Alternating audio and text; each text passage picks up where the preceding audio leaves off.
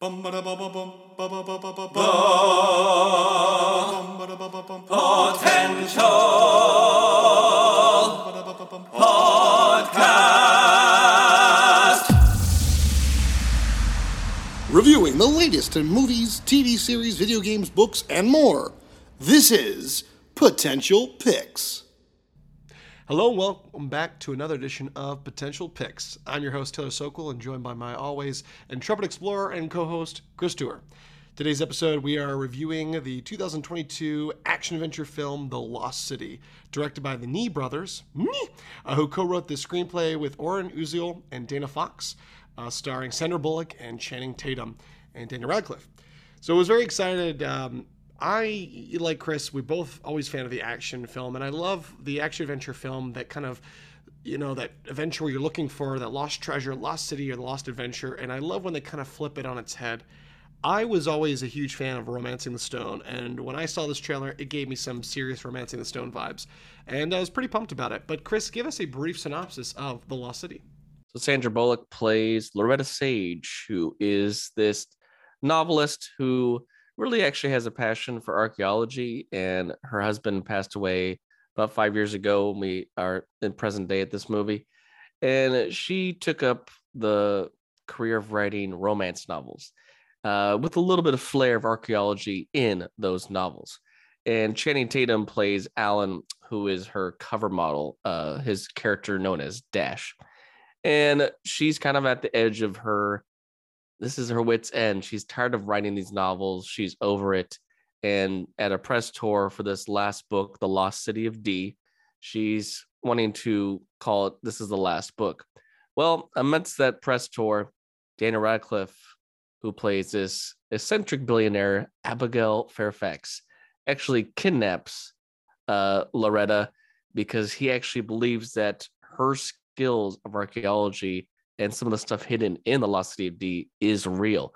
And so it becomes one of those, like, taking a little bit of the fiction element of some of these books and then playing it to, oh, actually, I think you are the key to finding this treasure way off in the distance.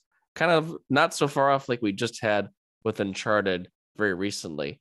But yeah, this movie, it felt like from the trailers and definitely after seeing it last night, I felt like a lot of the vibe was they were taking the elements of what it makes like the adventure movie, the hunt for treasure, kind of like Indiana Jones type movie.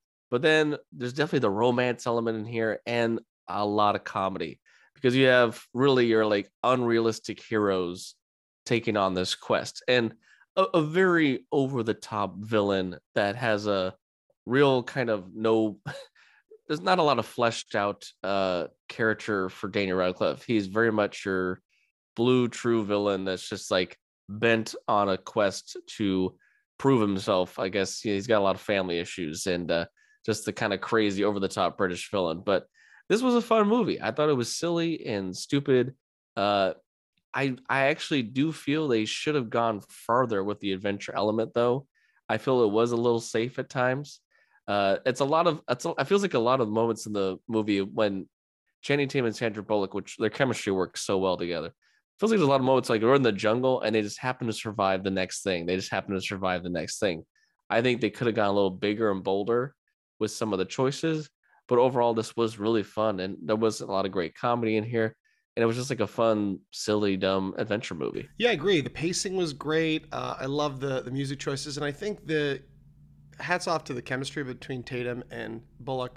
But I really I think Channing Tatum has proven, he has a good range of roles, but I think this is like his wheelhouse. Him playing the really kind of the dumb, lovable idiot, and he just plays it so well. And a lot of the comedy came from him, but I really enjoyed it. And I could potentially seeing them have maybe a series of more like adventures and maybe go a little bit more for broke for the next one. But I quite enjoyed it overall for sure.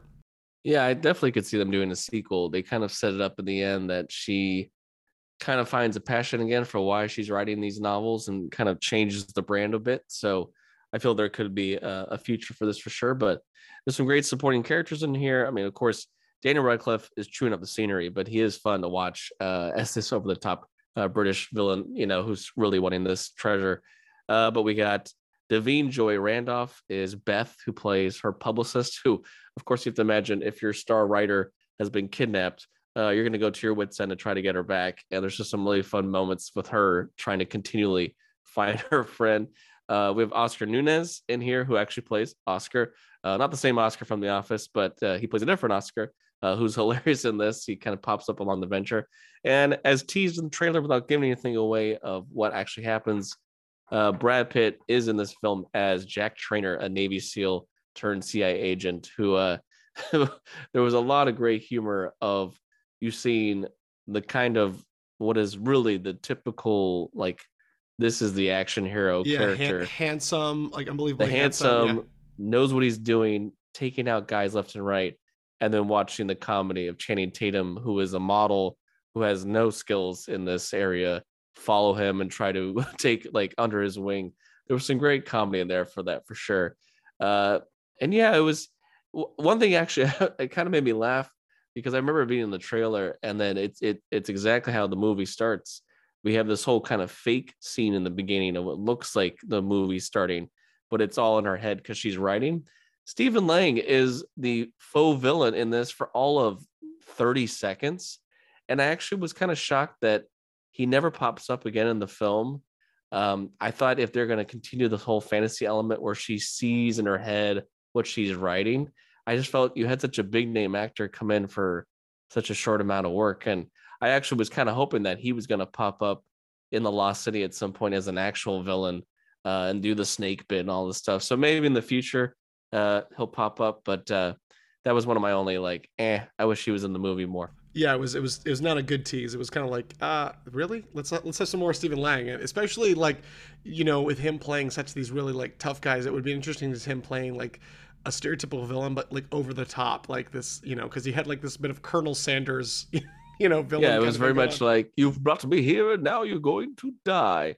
So I was just hoping more from that. But yeah, this movie was fun. It was silly. It didn't feel like it was slow. It could lead to something else. I do feel like I would have accepted a little bit more punch overall from the film, but I'm going to give this a 7 out of 10 for The Lost City, especially for its runtime, where it's coming in here, at tail end of March. And it's just great to see Sandra Bullock back in really what is her true, form, a comedy legend in her right, doing these romance comedy movies. Absolutely. I'm gonna go with just 8 out of 10. Purely because I could not stop laughing throughout the film, and but yeah, I agree. And they're a tour de force. I hope to see more collaborations, if not more, with this series. It could be kind of a little running fun gag. So, but I hope you all enjoy this film too. Of course, you can see The Lost City now in theaters, and that was this edition of Potential Picks. Thanks for listening to the Potential Podcast. You can follow us on Instagram and Facebook at The Potential Podcast, or on Twitter at The Potential Pod. Or you can email us. Send us your positive feedback and thoughts, suggestions, and more through our email, thepotentialpodcast@yahoo.com. I'm your host, Chris Dewar. And I'm your host, Taylor Sokol. Stay tuned for more episodes on pop culture, entertainment, and nerdom. And remember, know your potential.